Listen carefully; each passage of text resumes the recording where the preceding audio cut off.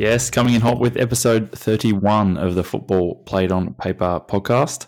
I'm Sean, and I'm joined by a man who told me specifically that Benteke was finished, and here he is with a double. Oh, Java, how are you? Benteke is finished. My favourite thing about that game was when the commentator said, "Oh, that's a surprise," and he was talking about Benteke scoring. I thought that was a very clear dig. What I enjoyed is he went back to that celebration, and as soon as he did the celebration, I was like, "Oh yeah, that's right. He does that weird, cool knee thing." I really like that celebration. Oh, That would be I my like it. I favourite haven't seen it celebration. in 6 months. 6 months, 6 years. When did he sign for Liverpool? Oh, bloody hell, that's funny. Good to see. You know, Good you're to having see. a field day when Christian Benteke's out getting a double, don't you? That's when you know you're about to batter one of the worst teams in Premier League history. Right, so we might get into the flavour of the pod. We've got an opening question. We've got some weekly happenings. We've got a Premier League review, and then we've got a little Champions League preview because there's some still some live fixtures in that last match round. Rogers multi, yeah, that comes up, and then in socials. But let's do the opening question then. All right, so the talking point of this weekend, there was a few, but it had to be Spurs beating Arsenal 2-0 in the North London derby. Now, some time ago, this used to be a big fixture, but now it just seems to be one team really struggling and one team going the other way. But the manager on top, Jose Mourinho, was typically humble following the match. And Jose said, "I admire Mikel a lot. He's a great coach. It is no surprise he learned from Pep. Unfortunately, they both lost 2-0 to my Spurs." So Jose's shithousery, and I know, like we've been saying on the pod, like it's Jose's getting more and more confident. You can see it in his presses. So I was sitting there thinking this morning, can Spurs win the league? Big question. We've gone for some banter questions into some serious stuff, but I thought this was a banter question. All right, so you know my response. Go on. we've given away early. I think, well, it was a huge week for Spurs, wasn't it? I think our social media team covered that little post there I saw this morning. A bit about how smug he's looking at the press conferences, as you say. But I think the main thing for me is that just the monumental week it was. Like if you just put yourselves in the shoes of a Spurs fan for the moment, right? So Chelsea go top basically because they play before you. And then you jump over Chelsea to go back to the top of the table after beating Arsenal. I don't know if that's not heaven for a Spurs fan, assuming that we're not winning trophies still. So a big week for them, and I just think that each step I see them take, I think I am becoming more and more of a believer that they can actually win a title or win at least a trophy. Obviously, the title's still a long way off. We're only third or so way through the season, so they've got some work to do, and they've got some challenges coming. Liverpool looking good, Man City finding their feet, but I think it is plausible that Spurs can do it, especially with at the moment, I think they're still only using like the surface of their squad. I think they've still got some troubling times ahead in injuries, and I think most clubs do, but I think Spurs have got a bit of a deep bag there where they really can dive into their squad and pull on a Bale, for example, where they haven't really utilised their squad. Where you see other teams, especially Liverpool at the moment, sort of using that. So I think, yeah, Spurs have got some cover there. They're looking good. They're not conceding as many goals as they were at the start of the season. And I just think if they're not purring after this week, when would they be? What do you think, mate? Are they good enough? Jeez, that was a mouthful. So Spurs haven't conceded in one. Oh, sorry, they conceded against Lask, but that was an unstrength side. They haven't actually conceded in the last 5 out of the last 6 games. They haven't conceded a goal. If that's not the most Jose Mourinho thing I've ever seen, I don't know what it is. Because I asked the questions, I also set the rules around the questions. So I'm going to say it's too early to say. We're only a third of the way through the season, but if you're a Spurs fan and you're thinking, is this the year to build the trophy cabinet? I think this is as good a chance as any because everyone else seems to be sort of having a bit of a spurt and then dropping off, or in Liverpool's case, a bit of a slow start and then picking up. But Spurs just seem to be building and building and building and getting better. Like that was just, I know it was only 2-0, but I just felt like they weren't really troubled. On the weekend, they just seem so confident. They believe in what Jose's doing. There's no rumblings of discontent like there was at Manchester United. Jose's happy. Harry Kane's buzzing. Sun's flying. Like I think, yeah, whether or not they can win the league, I think is a pretty tricky question. But I do think there are hope for a Europa League or an FA Cup or a League Cup or something under Jose. He's doing such a great job with them, and they're absolutely flying right now. Yeah, well, I think it sounds like we generally agree that it's plausible they can win the league, but it's probably more likely that they're going to pick up another trophy. But there's also that nagging thing in the back of your head that they could Spurs it up. Like only Spurs can. It is, but they're just such a different team. They're almost like unrecognizable. Like all of the soft edges that used to be surrounding Spurs are no longer there, and it's quite the opposite. Like, little things where all of Jose's assistants are like always in the grill of the fourth official and stuff like that. They're always chasing down referees. Like they threw water bottles onto the ground. They've got they never throw the ball back on time and slow things down. Like they're doing all those half percenters and stuff like that. So I just think the whole attitude's changed there, and you can see it. Adds up. So look, I think we're in agreement. It could be a big year for Spurs, but it's probably a bit early to say. So there's been a lot happening this week. So the first thing that popped up for me was fans were back on the weekend, but Millwall made the headlines for all the wrong reasons. Did you see this? Yeah, not ideal, really. So. They are just a pack of pigs, aren't they, Millwall? If someone said to you at the start of the week, one set of fans will do that, how much money would you put on Millwall and why? Yeah, I would have put my house on it, honestly. I just don't understand what's wrong with them. Like, it's just a peaceful protest. Like, there's nothing to it. As in, like, there's nothing threatening about it. You don't need to do anything. You just need to see that there's an issue that people are trying to overcome.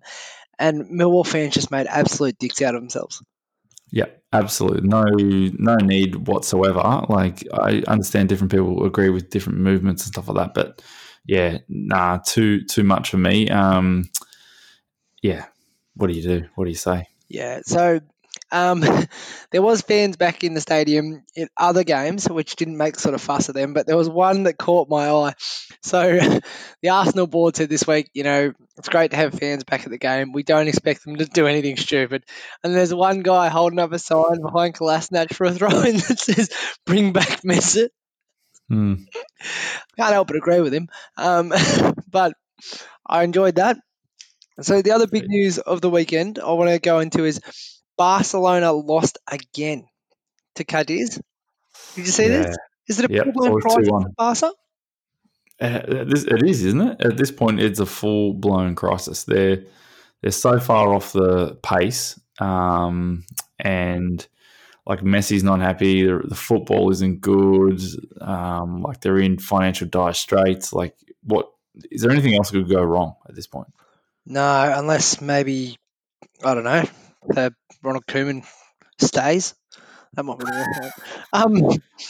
Look, and I'm glad because I was really critical of him when they appointed him, and it's going shit, and it really makes me feel happy that I was right.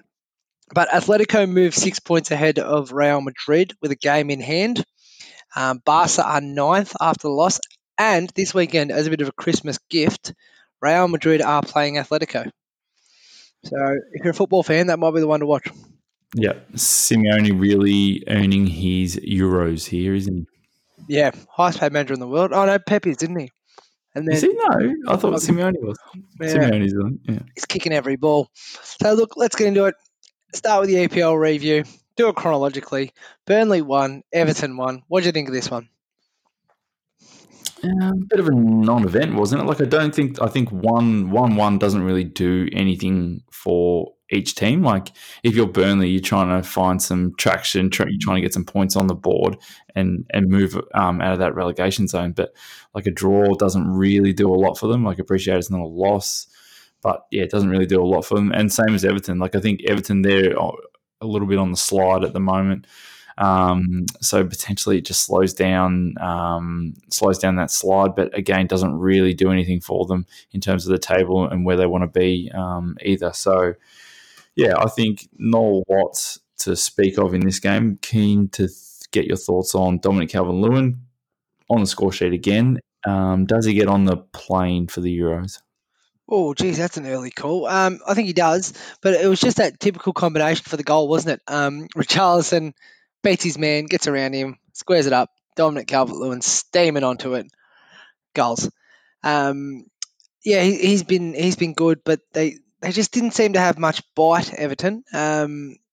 It's a little bit flat in my opinion, and the James Rodriguez, Calvert-Lewin, Richarlison just wasn't quite there. But Burnley were very brave as well. Robbie Brady scored a nice goal.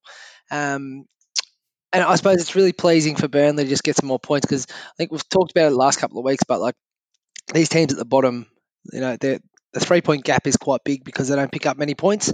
So I think 1 point here, although it's not a massive result, does give them a bit of confidence. They're now 1 point behind Fulham, within touching distance of Brighton and Arsenal. Just wanted to slip that one in there. So yeah, look, good point for them. Carlo's got some work to do. Everton just seem a little bit flat. Yeah, we mentioned this, didn't we? Where they had a really good start, and people were like, "Oh, here we go, big season for Everton." But then, like after the Merseyside derby, that Richarlison, we said they missed him, and they did, dropped a whole bunch of points, and their form is just patchy. If you look at their last 5 games, couple of losses. Got a win in there, lost the week before, and a draw this week. So a little bit patchy, and that just probably reflects where they are in the table then, isn't it? A decent start. And then, been on a bit of a slump, and now they're a bit stuttering. So there they are in 9th. But, as you say, Burnley picked up a point. Anything's good for them, but it doesn't really do a lot for them. They remain in the relegation zone. Everton are only 1 point ahead, but Burnley do have a game in hand. So, and it is against Arsenal, fellow strugglers. Really? So, fellow strugglers. So 6-pointer there. Come on. See that one in the Championship next year. Mm-hmm. All right, so next one was Man City 2, Fulham 0. What did you make of this one? Well, I thought Man City could have really, and going into the game, actually, I really thought that they were going to really do a number on Fulham. But although Man City grinded out the win, I suppose 2-0 relatively comfortable, got the clean sheet, got a couple of goals, but they just don't look like the same team. The one thing, I think I've mentioned it on a previous pod, is you watch it when they score, like no one of the players really celebrate or anything like that. Like to an extent, they'll walk over and shake or hug the guy who scored, but there's no real celebrations or anything like that. So I just don't think the players are enjoying the football as much as they have in previous seasons. I think that's coming through in their performances and their displays. I thought their finishing could have been better. Like Kevin De Bruyne had a couple of good chances, and Sterling there, he was through all one, which as soon as I saw him do this, I just thought of you straight away. Hey, you always think he's a great finisher, and I always think he's a poor finisher. Ball's come across easily, left foot, open your body, pass it into the corner. He's gone with the outside of the right foot, straight at the keeper. Terrible finishing. And I think you just could foresee this result. I'm just surprised it wasn't a little bit more. What did you think? A Man City back, and were you expecting a result? So it's a weird one because I think the performance from City was like everything you expect it to be. They were absolutely dominant. Kevin De Bruyne was exceptional, but I suppose everyone's used to that being like, De Bruyne against Fulham, he's going to dominate. They looked so much better. They looked more comfortable. The only thing missing from the City of old was sort of popping 3 or 4 or 5 or 6 on them. That was a surprise, wasn't it? Yeah, they were absolutely in control of this game. So it wasn't. There was no issue with the performance, but they do seem a little flat. Maybe not themselves, but I just don't know what it is. I do wonder if it's that Pep third season fatigue setting in. Because he does that message so intently and aggressively. Does it? Are they sort of in a bit of a lull? I think so. Do you I think because he's, as you say, his message is so intense and he's so wedded to his message. So it's not as if he's evolving that philosophy or anything like that. He's wedded to it. That's how they play, and that's how they will play. Last week, this week, and into the future. So potentially, as you say, the players are a bit fatigued with that. But do you see what I mean about the celebration? Did you notice that at all? Have you come to notice that? But the whole thing just seems very mechanical. But I suppose that's what that's what he sets out to do. So then it does take the emotion. So maybe it is just a bit of emotional fatigue. I don't know. It's interesting, but they were absolutely dominant. Don't get that wrong. This game was never in doubt. The other thing I wanted to talk about was the Barnsley Beckenbauer. So John Stones kept Laporte out of the side again. He did. Is things going all good for John now, or are we just reading too much into it because they beat Fulham, who are shite? Yeah, I think you're probably reading too much into that. I don't think they're going to be the last team this season to keep a clean sheet against Fulham. John Stones did give it a good crack at giving away a goal with that back pass. But that's not in possession. Emerson come out and then he just slipped it past, and there was a clear communication thing. But I just don't think that his confidence is where it used to be. I think when he was starting, when he was sort of playing well for England at that point in time, he just seemed to be much calmer and made more solid decisions. But he doesn't seem to be like married to his decision. Do you know what I mean? Like, he looks tentative on his passes. He looks tentative on his decision making in terms of tackles and going up for headers and stuff like that. But yeah, I just like for Fulham, I think if you're Fulham, like, I wouldn't sweat this result too much. I mean, you didn't get battered. You surviving this league won't be defined by how you do against like your Man Cities and your Liverpools and Spurs, I don't think. So yeah, not too much to sweat. I think if you're Scotty Parker, you just take this L as it was only 2-0 and you move on. Yep, no, definitely. All right, so West Ham 1, Manchester United 3. Solskjaer a genius, or did he just get it wrong from the start and just got away with it against Moisey? I think I texted you this, didn't I, where I said he has clearly got his selection wrong, because West Ham dominated I've got down here for the first 55 minutes, had a range of chances, had a disallowed goal, and Souček got their goal, went into half-time. Ollie made 2 changes at half-time and then another one at 60 minutes. He brought on Donny, Mata, and Rashford. Is that correct, I think? No, so Rashford and Fernandes came on at half-time, and then Mata came on at about the 60th minute for Martial. Oh, he took Donny off. Took Donny off. Had to. Yeah, took Donny off, sorry. But, I mean, I think if you're making all of your subs, if you're 1-0 down and you pull all your subs either at half-time and 60 minutes, you've just got your starting team wrong then, haven't you? Yeah, well, it's hard to say, because he could have easily taken off Donny van de Beek or Paul Pogba, and it would have been much of muchness. Both of them were just completely outplayed and overran by the West Ham midfield. Declan Rice and Souček just absolutely dominated them. In terms of his selection, he seems to have either both of those players in or both of them out, whereas I think a balanced United team has one of them in it. Yeah, but I think a balanced team of them learning to play together just takes time that he isn't willing to put in. Yeah, I don't think, like, if you look at Liverpool and Man City, and even Leicester to that extent, and probably Spurs, I'd probably throw in there as well, to be honest. They beat teams by their system and their philosophy, and you understand what the club and the manager particularly is trying to do. Whereas Manchester United win games or lose games just based on individuals. Yep. So if they're in trouble, one of their multi-million-pound signings would dig them out of it, and then they're fine. But if one of them happens to not do it that week, they'll drop points and they'll look terrible doing it.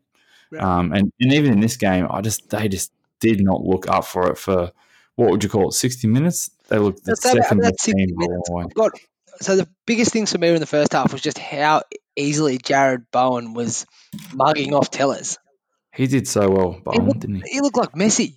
Like, Tellez was so bad and just couldn't handle him. It was really hard to watch. And then he laid on the ball for Fornals, who should have scored with the header. That was a bad miss. And then Sebastian Haller with just an incomprehensible piece of play 6 yards out. When he slipped over, I was like, what has he done there? He made that so much harder than it needed to be for himself. Yeah, he just had a moment, didn't he? Yeah, they should have been 3 or 4 up. And then Bowen missed another one at the back stick just after half time. So it could have comfortably been 4-0. And I don't think anyone could have had any complaints with that. What do you make of Manchester United's first goal, the clearance that Moyes said was out and stayed in? Oh, Moisey, come on, mate. Be serious, David. That was never out. If someone had the best view on the ground, it was Moisey at that point. The ball literally flew over his head, and you can look, and he's like standing right on the edge of that point. Looking at it over his head. Yeah, I mean, for the amount of bend it had on, and it was clearly coming back, and it's only just landed back on the pitch. So then, in theory, it was out by a long way. But yeah, I think if you're West Ham, you walk away from that feeling very disappointed. Played decent football for large parts of the game, disallowed goal in there, as I said, and yeah, you just walk away with nothing. Yeah, disappointing for West Ham and all the neutrals, I might say. But Man U, for everything that everyone said about them this season, they're in fifth and have a game in hand. And that last 30 minutes was electric.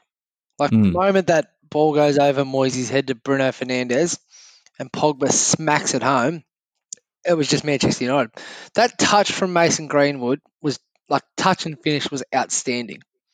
Yeah. That was what a goal. And everyone's gets overexcited and says Robin Van Persie, yes, but that genuinely looked like Robin Van Persie. Just so much power in that left foot. Nice little volley there. Touch and turn, just so nice. And then the last one, the Fernandes ball, not even a goal, the Fernandes ball for Marcus Rashford when he hit the post, that was just stunning. That was Kevin De Bruyne-esque. Yeah, odd finishing technique with Rashford. Then he missed that one just before he got his goal, but he took his goal rather well. Nice little dink over the top. But it's hard to tell what Manchester United are going to do game to game, because not only game to game do they look completely different, inside games they'll change how they're looking and how they're going. Just not even in halves, even you just go 30 minutes and they look like a completely different team. Yeah, it's a basket case, isn't it? You just don't know what is going to happen. And then I think Ollie says, "Oh, that worked, so now that's the way forward." Then you'll see that team for the next 2 or 3 games. I just genuinely don't think he has a plan. And he keeps saying, "Oh, I've got a long-term strategy." What is it? Enlighten us. Yeah. There's a lot of intelligent football people looking at them going, I literally have no idea what they're doing. It's not as if you can kind of see what his plan is. As you say, these chops and changes each week, the style changes each week, the football changes each week. Results are up and down across all competitions, not necessarily in the Prem more recently. But there you go. So we've covered Man City and we've covered United, and we're looking forward to that derby next week. Yeah, it'll be massive. So set the alarms for that one. That'll be huge. So Manchester United up to 5th, above Manchester City, leapfrogging West Ham. So maybe it's not all bad at Manchester United. They've got a game in hand. If they win that, they go above Leicester City. But let's go to our table toppers for a couple of hours. Chelsea, what did you make of Chelsea? And has Frank found that formula? They look good, don't they? They look good. They look very good. Very good. That was the first game I watched of the weekend. I think it might have even been the first game of the weekend. But no, it wouldn't have been. It would have been third, I think. But yeah, that was the first game I saw live with fans in it. So that was nice. A lot was made of Bielsa and Lampard. I wasn't aware that they had a bit of history coming out of the Championship, where Bielsa was with Leeds still and Frank was at Derby. I didn't know they had run-ins there. But didn't you know about the camera gate? The what? Marco Bielsa spying. Yeah, I did, but I suppose in my head I didn't connect that back to Derby and then Frank being there. But obviously we all remember, Spygate, where he was saying that to normal people do it all the time. Everyone's like, it's a bit weird over here, mate. So, yeah, I mean, that was tasty to learn about throughout the game. But I think Chelsea just looked so good, didn't they? They look like they're up for a title challenge as well. I mean, you battered Silva when he first started. You battered Chelsea for having him, but he looked like a Rolls Royce on the weekend. He just looks so composed. I know he doesn't have much pace, or if any pace at all, but he doesn't need to, because the positioning and decision making is so good. But I thought he had a really good game. I think Leeds worked hard and were honest. You just know what you're going to get for them in terms of endeavour and effort. But I just think Chelsea's quality, was just too much. And Leeds just can't defend set pieces. How many goals have they conceded from set pieces? Yeah, it's a worry. Goals on that Zuma header for the third. Oh, that's not great. Zuma's got some bloody leap on him, bud. This seems to be a consistent theme too. He has a majestic leap. More goals this year than Aubameyang. That doesn't surprise me. So So go back a couple of steps. So what did you think of Calvin Phillips' ball for the Bamford goal? Oh, how Luck good was or that? magic? Magic. He's got that in him Thiago was and caught knew out what he there, in was my doing. opinion, but that's fine. Yeah, because it was just it was amazing. Like he just slipped it perfectly between two defenders and a goalkeeper onto Bamford, ex-Chelsea player, which was nice to see. But it was just such a beautiful ball, like so perfectly timed. And poor Mendy looked like Kepa. Yeah, I don't know. Bad decision by Mendy. He shouldn't have come for that at all. But I think that was one of the times where the pace of the back two centre backs were exposed. But I think if you're a centre back, you're just thinking, what's my keeper doing here? I can't. Like, Yeah, if he stays on his line, I can potentially get around and narrow the angle, and then your keeper's still at home, and the striker's still got a lot of work to do.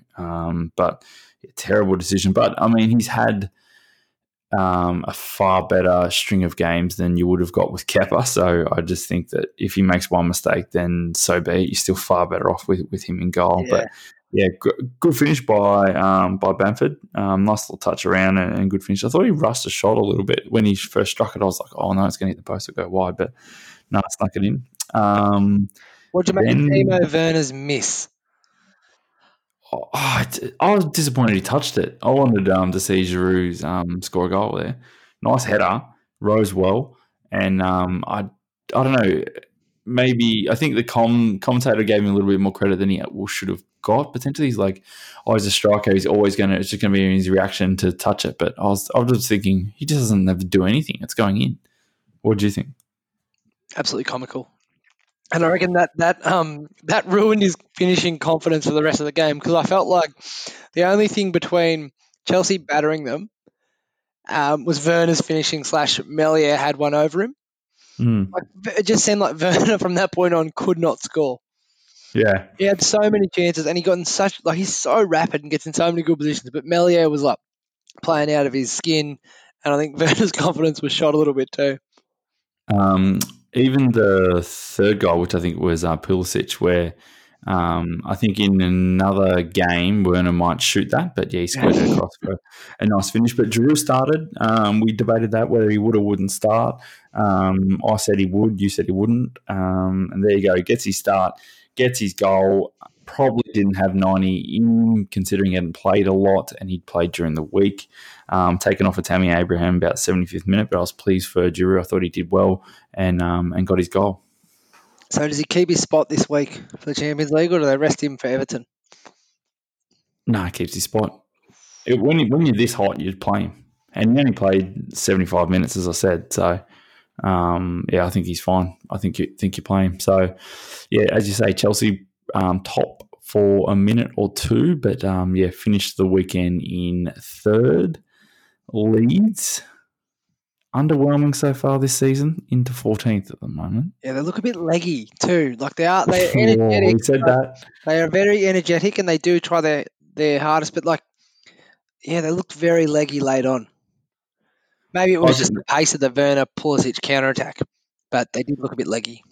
Yeah, well, we said that, didn't we? We said how hard Bielsa's works and how thin their squad is and how thick and fast the games come in the Premier League. It will be tough to keep that intensity. And I think if they're looking tired now, you wait until you see how many points they drop at Christmas when their game just comes so thick and fast.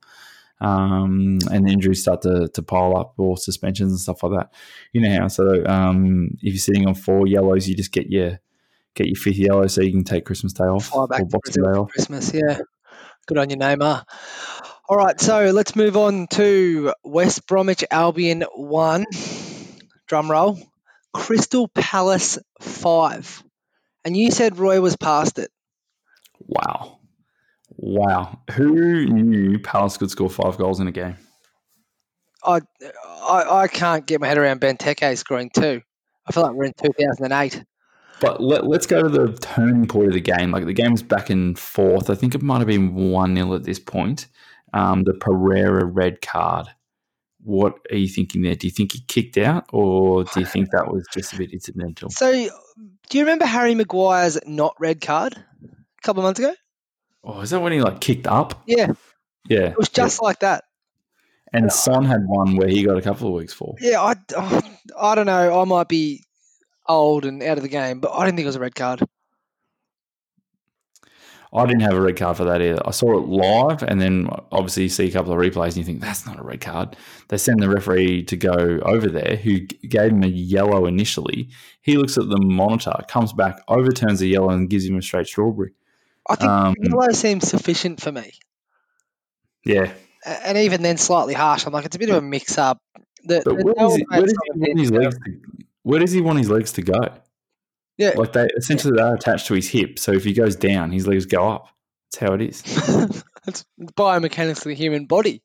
Yeah. I don't know, and I feel like it looks worse in slow motion when you like slow down, you look at it and you're like, oh wow, and then you're trying to judge his intent as well, and you're like, oh, has he not? Like, I think Van Arnholt's reaction didn't help at all. But yeah, so neither of us happy with the red there, but that was the turning point of the game, and from there it was all Palace. Yeah, so there's already been an own goal in that game, and then Furlong marches up the field, lays one off for Gallagher, who seemed to be in space for West Brom for about 5 minutes before he struck the goal. At the top of the box, waving his arms. If you want to look at that highlight again, it's very funny watching him scream at Furlong. But then Wilf Zaha just turned the game on its head. Like, he was just majestic. So he tucks away, absolutely cracking first goal from Zaha, and then they take a short free kick. Was that the outside of the first? Was that outside of the foot one, or that was the second one? Inside of the foot. The outside of the foot one's the second one. Yeah. But the first one is like a cuts inside, bang, right peg, top right, and then the free kick to Zaha, and he rolls his man way too easily.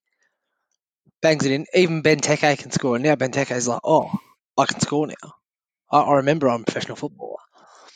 But then Wilf, again, steals one off easy with the outside of the right peg. You were following his left foot there, weren't you? That was a bit cheeky, to be honest. Like, Easy just did all the hard work, and then Zaha just cracked it in with his right foot outside the foot. And that like, I thought for a second they were going to have serious words, but then they started joking about it after a second or two. So interesting. And then Benteke finishes the route from a Batshuayi dummy. That was a nice goal too. Ball goes zipped across. Batshuayi first steps over it. Benteke's first touch out of his feet and then crack in the bottom corner. Nice finish. And then we see that lovely, lovely celebration again. So the Benteke goals were pleasing.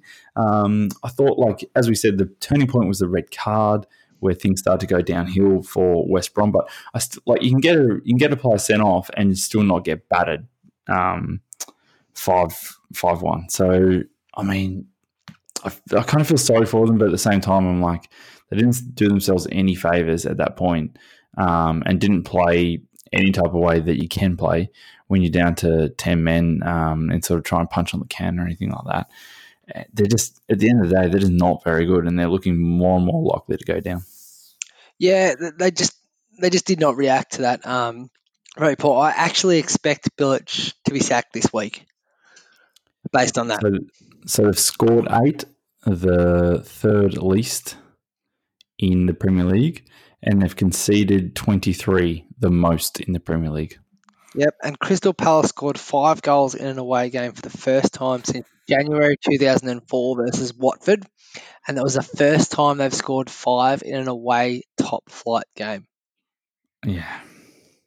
If Palace are scoring 5, you've had a bad day out.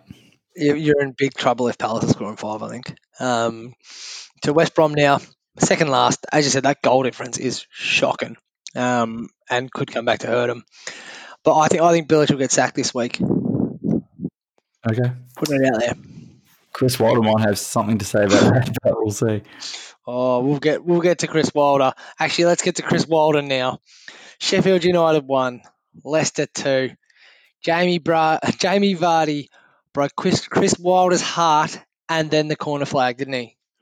How nice was that shot where the ball falls to Maddison. Maddison punches it through the 2 centre-backs and Vardy gets on the other side and there's a shot of Chris Wilder, and at that point he drops to his knees, puts his head down, and you just see Vardy just step in front, touch out of his feet, lovely little finish, and then you see Chris Wilder's heartbreak in real life, live action. But I need to make 2 points on that before we move on. So. That camera shot was, that camera shot was just delightful. if you're a Leicester fan. So You see Chris Wilder's you see Vardy get slipped through, and you just see Chris Wilder drop to his knees. He knows what's coming. He knows what's coming. I know what's coming. I've thrown my cup of tea on the floor. Away we go. if you said to me, here is some sort of digital photographer, doctor this image and make it perfect, you couldn't beat that. Like, somehow they've got the image. Wilder's like standing, goes down on his haunches, and then before Vardy has the ball, his head's You in the know, hands. But he knows what's up. the second part of that is, why didn't they pull him down? It's the 90th minute. Like, you're not close enough to pull him down. Like, fucking lift him. Just anything. Take the red card. Oh. Get your team to pick up another point. And you take your medicine next week or the week after, however long you get taken off for. But yeah, at that point you got to take him down, especially when you're in the scrap that you're in. But I mean, interestingly, they've lost like 7 games by less than a goal. Or sorry, by only 1 goal. Yeah, that's it. They've lost 7 games by only 1 goal. So I mean, they don't get battered and they're not getting sort of annihilated. They have had some bad luck, to be fair, to Sheffield United, but I mean that shot, as you say, of Vardy running through is just so epic. And then let's talk about celebration. So Jamie Vardy is was a Sheffield Wednesday fan as well. So he Salt of the wound. Yeah, so he sprints over to the corner flag and just like studs up on the corner flag and snaps it in half. Beautiful image that too. Beautiful image that not what would be 92, 93 minutes comes over and that corner flag just goes to pieces. I think you and I saw a horrific injury in the NPL where that lad got the corner flag stuck in his leg too, didn't we? My partner was at the game with me and she still has like mental scarring when someone goes near a corner post. Yeah. So basically the bloke sliced his leg, like his quad, and they had to call an ambulance and stop the game, and the game was postponed. It was absolutely brutal, so I'm a little bit conscious of that too, but Jamie Vardy doesn't give a shit. No, well, I had that in my head where I was like, gee, he could get hurt here. I was like, oh, no, hang on. It's Jamie Vardy. He'll be just fine. The corner flag's in pieces. And one of my friends said to me, oh, what about the corner flag? Like, you can't just break the corner flag. I just simply said, take it out the goal bonus and the win bonus because there it is, 3 points for Leicester.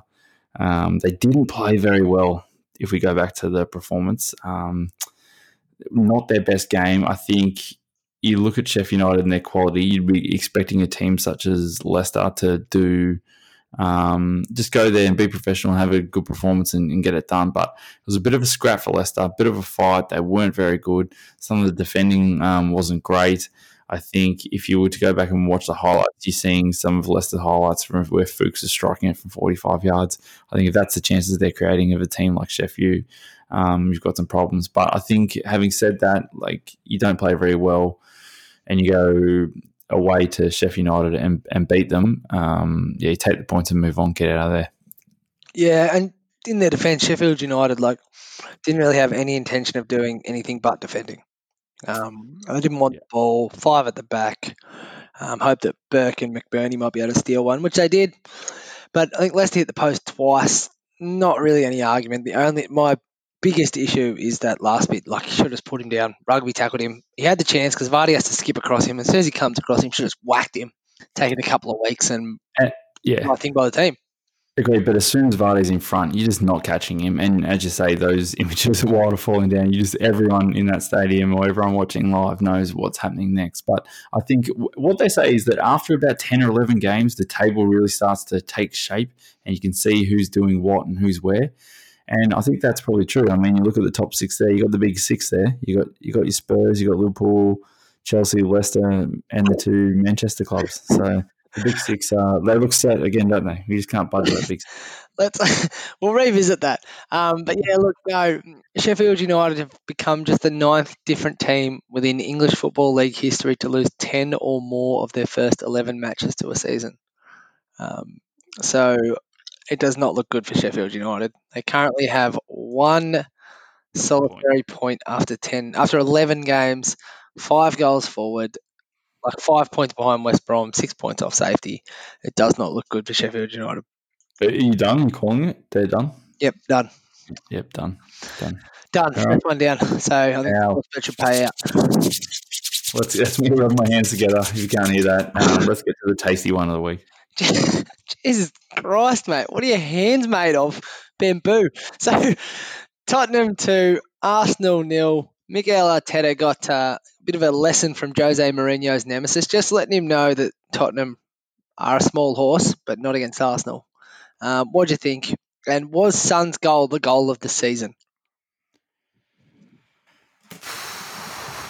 Well, I think if you're Arteta, you got absolutely schooled and you just fell right into the trap that I think everyone else basically knew that was going to happen. Like he wanted to play on the front foot, and he's probably, as I said, similar to Pep, where he's married to his philosophy, where he wants to play on the front foot, and he gets his wing back forward, and Bellerin just too far up the pitch, some ball up early. And great finish. I don't know about goal of the season. There's some contenders there, but what a finish! And because the best part for me is that he still had space to move into, but he's like, no, I'm close enough. And like he didn't really take his leg back too far. Do you know what I mean? Like it's just all techers and all whip. He just got such powerful legs, and he didn't really like take a big backswing or anything like that. So lovely finish. But on that goal there, so I was really pissed off with Bellerin and Rob Holding. Yeah. Like they just didn't do anything. Well, what do? Someone get out to him. Yeah, but they go on. They go like to step back, but he's just so far away from Son, where he just keeps backtracking.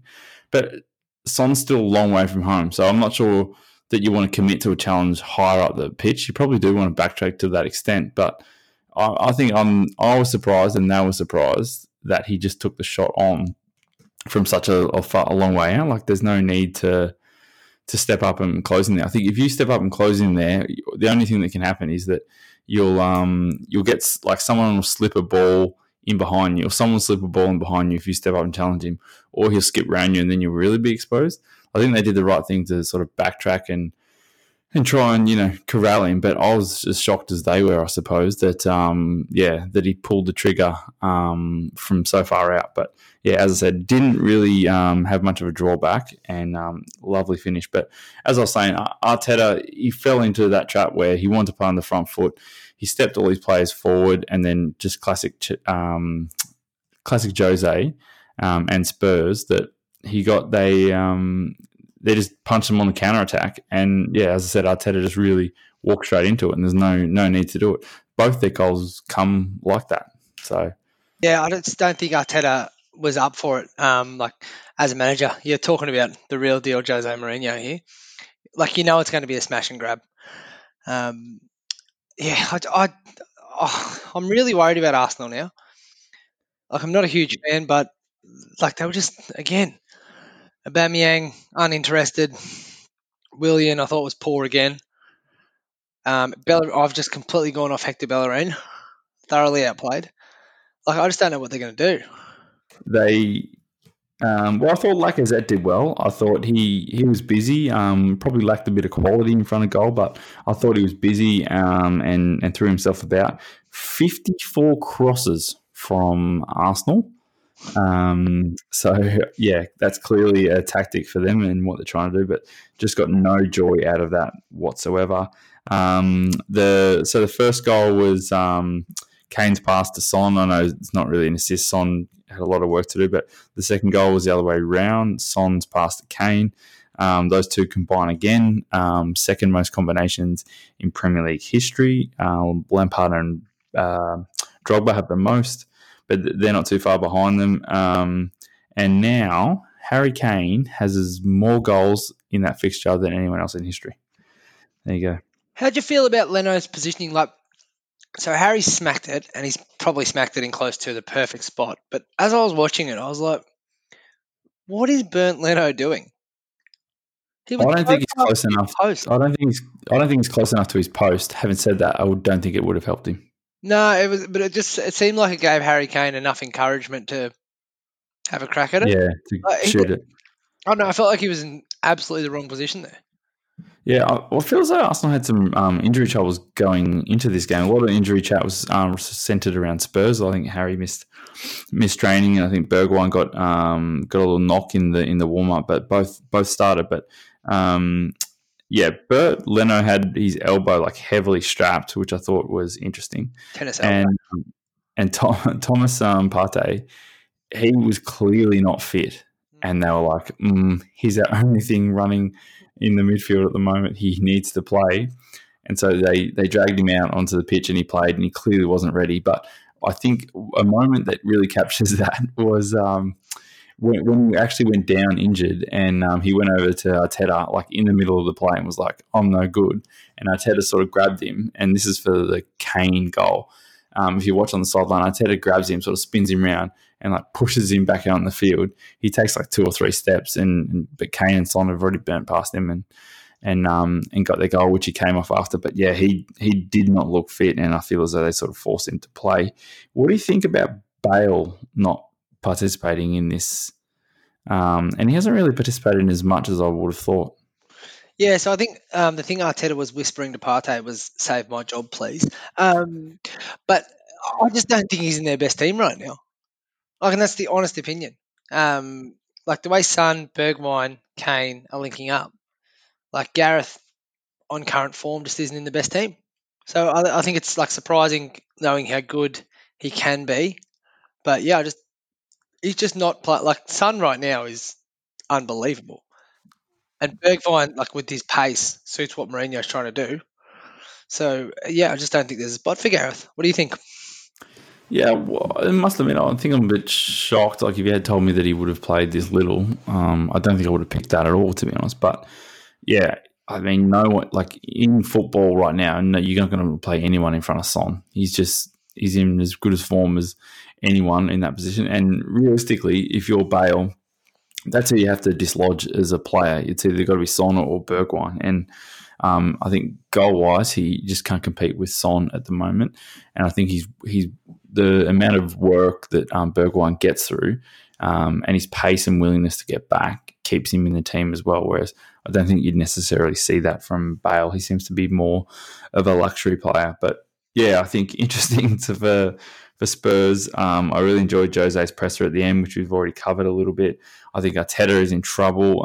We said last week they were on their worst start in Premier League history, and obviously with a loss that doesn't do anything to turn that. They've again extended that worst run. And a quick shout out to Son's boots. Very interesting. So a couple of quick stat attacks and we're done with this one. But the first one is the most important. So Jose Mourinho has never lost a game to Arsenal. You can take Chelsea, Man U, and Spurs, yeah. Unbelievable statistic. So that's why I think Jose was so smug during the week and smug after. The other one is a 2-parter. So my criticisms of Hector Bellerin won't go away. So of the 13 foul throws in the Premier League this season, Bellerin has 5. He's a professional footballer and he has 5 foul throws this season. Did you hear his excuse to that too? Was it his shorts? No, he said that that's how I've always taken them.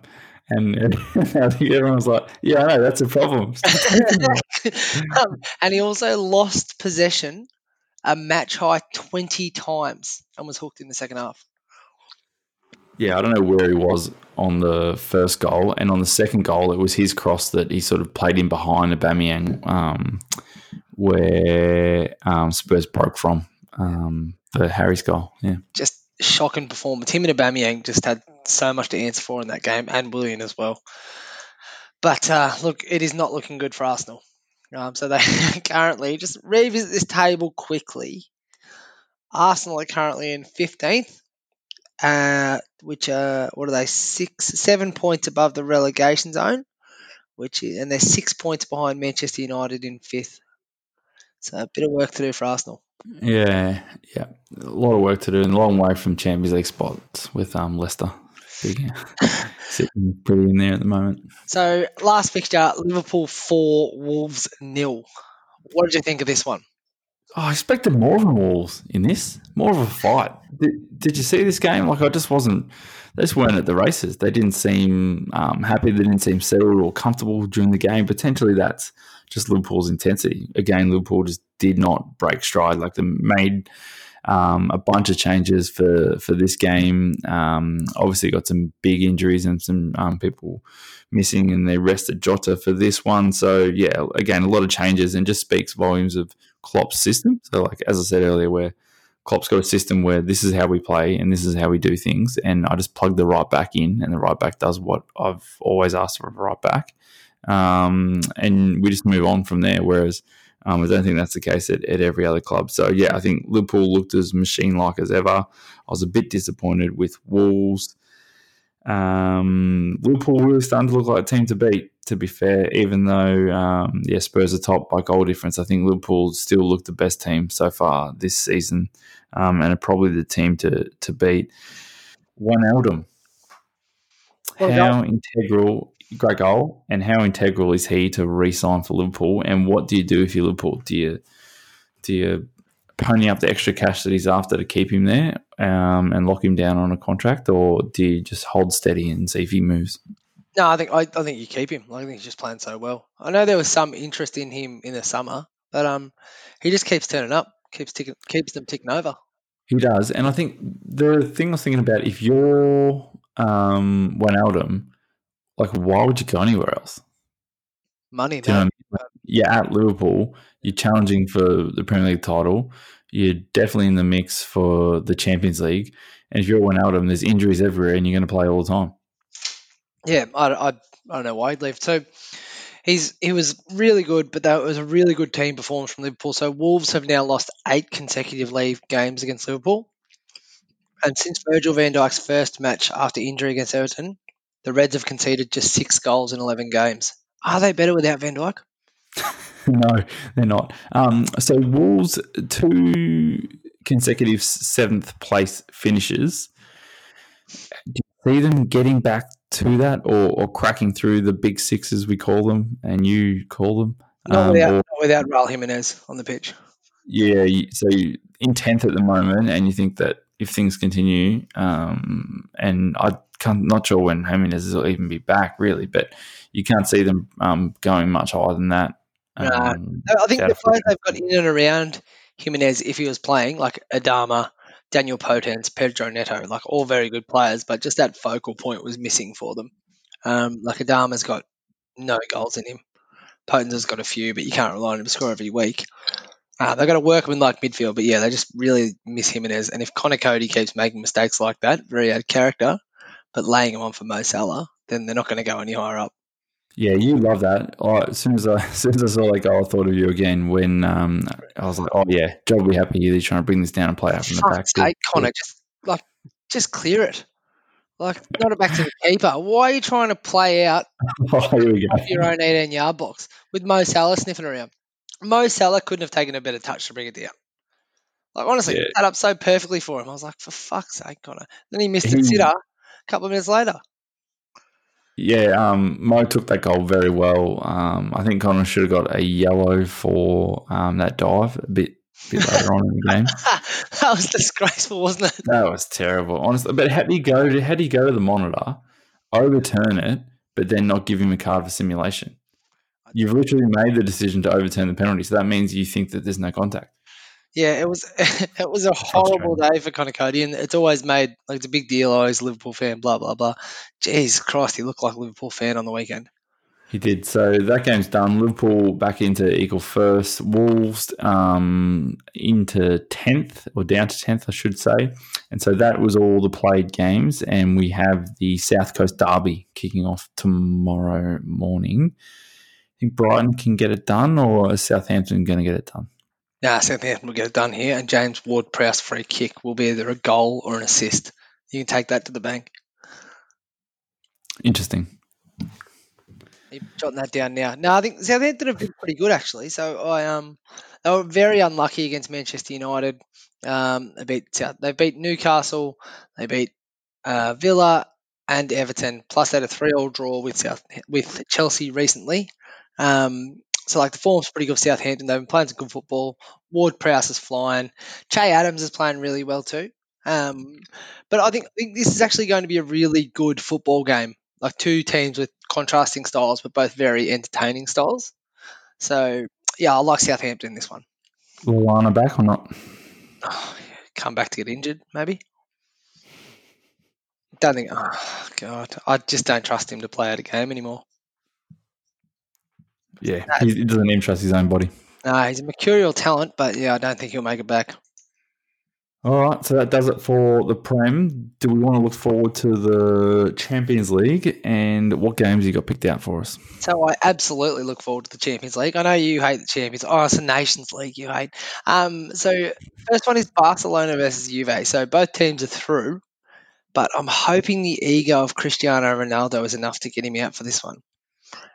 That's what I've got written down here. Where does the ego of Messi and Ronaldo come in here, and both of them say, "Yep, I'm going to go out and play." But I mean, to be honest, I don't think either of them play.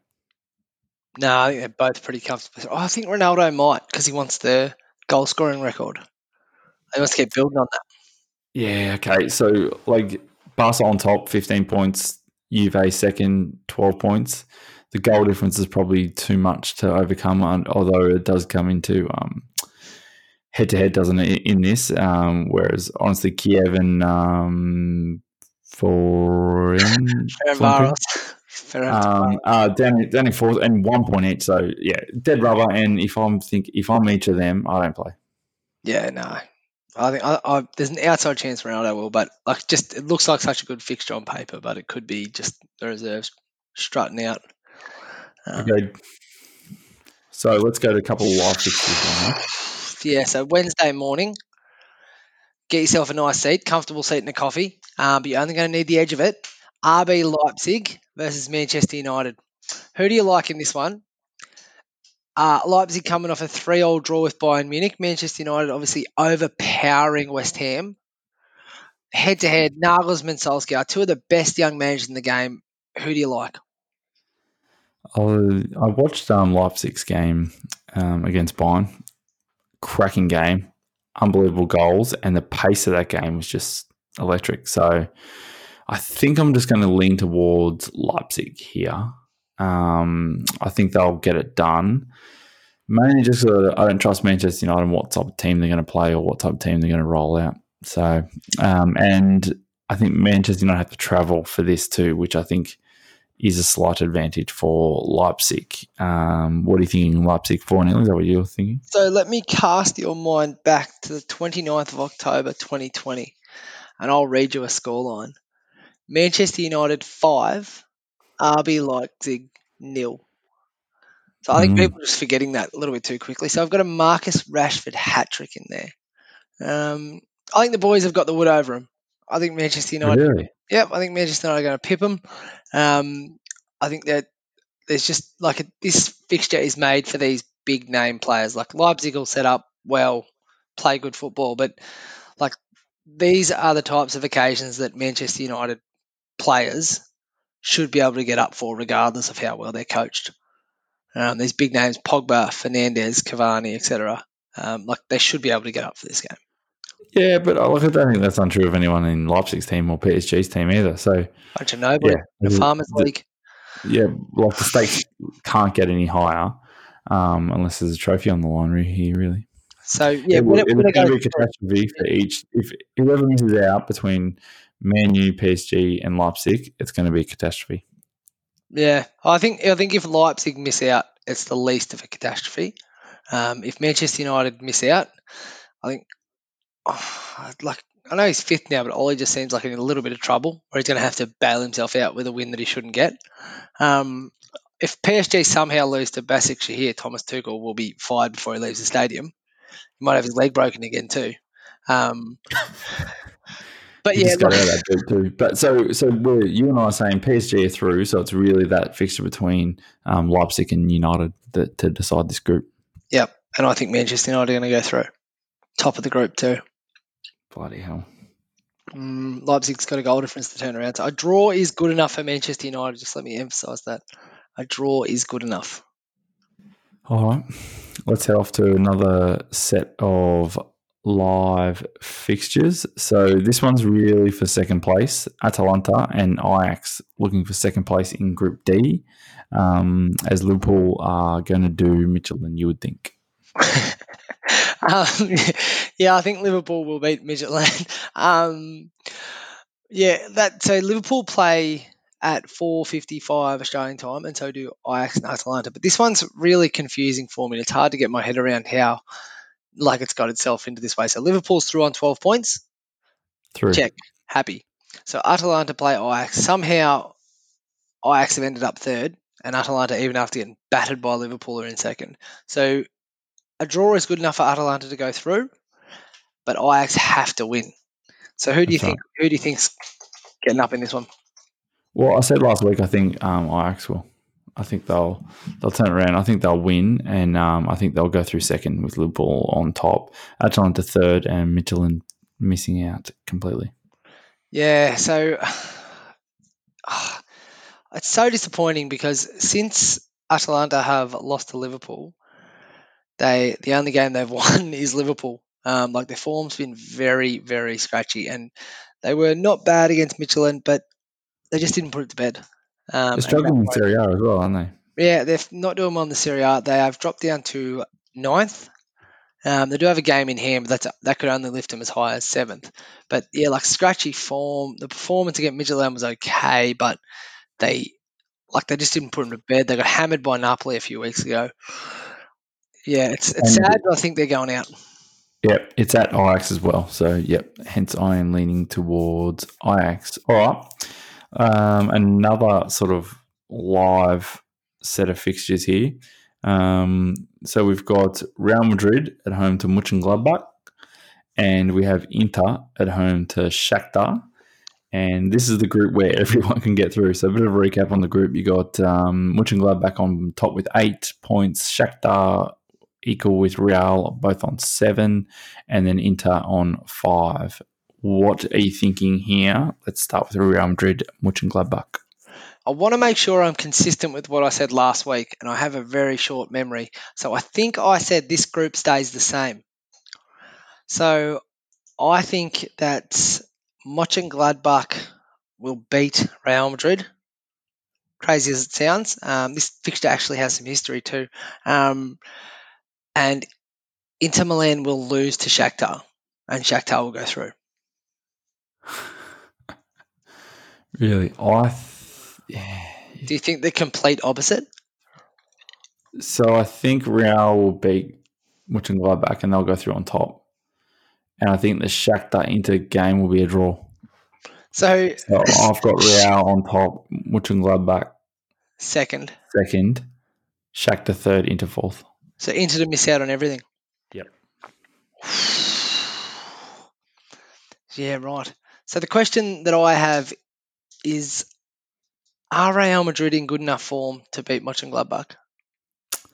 No, I don't think they are. If you were to follow the form guide, Mönchengladbach look rather decent in their last 2 performances. I think they won the reverse fixture as well. So, my only thing for Real Madrid is that I think in these situations, a big club like that would stand up and get it done and get through. So I think I'm just relying on my strong love for Zizou, really. But no, I genuinely think that as you referenced earlier, big players, big games, they tend to step up. You've got to back them in, and I think Real Madrid, especially at home, will get this done. And I think from as bad as this campaign has been for them so far in the first 5 rounds, I think somehow they're going to end up on top of this group and go through. Yeah, so the other bit of jeopardy in this is that Shakhtar Inter was 0-0 and Mönchengladbach Real was 2-2. So both the games were draws last time. Yeah. So just to throw a little bit more of a spanner in the works, this is just crazy that everyone can qualify and everyone can miss out as well. Yeah, so then Mönchengladbach must have gone on to beat Shakhtar and Inter after that fixture then. Yeah, and Inter were absolutely abhorrent against Real Madrid a couple of weeks back, and I just can't get that out of my head. So that's why I think they'll miss out. They were just so poor. So I think they're going to miss out. There you go. Very exciting Thursday morning, but so Wednesday morning, get up nice and early for Manchester United's group, and then Thursday morning, if you get up at 5 a.m, you can catch Ajax Atalanta, and then 7 a.m, you can sit down and see how this group pans out. And I guarantee something stupid will happen in this group. Beautiful. All right, that's it for the Champions League. So what's next? What do we got next? We've got Rogers Multi. And you said he was a crackpot. Just keep coming, doesn't it? Here we go. So let's check in on Roger's tips, and I'll do them in my order, not your order, all right? So he had Man City to beat Fulham. United to beat West Ham. Leicester to beat Sheffield United. Oh, got away with that one. Spurs to win. The exotic was Harry Kane to also score at any point. He had $10 down, and so did I, to be honest. And we have won 162.20 on one. So there you go. So Roger is 2 from 3, 2 from 4. 2 from 4. He's about $300 up, I think, now. Yeah. So tune in Thursday then for the tips. Yeah. And, got to keep going, don't you? That's a hot absolutely streak. Fine. So why don't we head over to the socials then, mate? What do you got for us? Yeah, so if you want to get into Rogers Multi, his inside scoop, maybe email us at footballplateonpaper@gmail.com. And then if you want to get in touch with us on Facebook, Football Plate on Paper, Instagram @Football on Paper, Twitter @Football on Pods. And don't forget to give us a 5-star review when you listen, because it's very important and helps us pay the bills. So that'll be great. That's good. And as I said, that is it for this week. Looking forward to the South Coast Derby tomorrow, then the Champions League games, and then we'll be back on Thursday with a preview, Rogers Multi, and we'll look to see if the Big Six can keep their spots.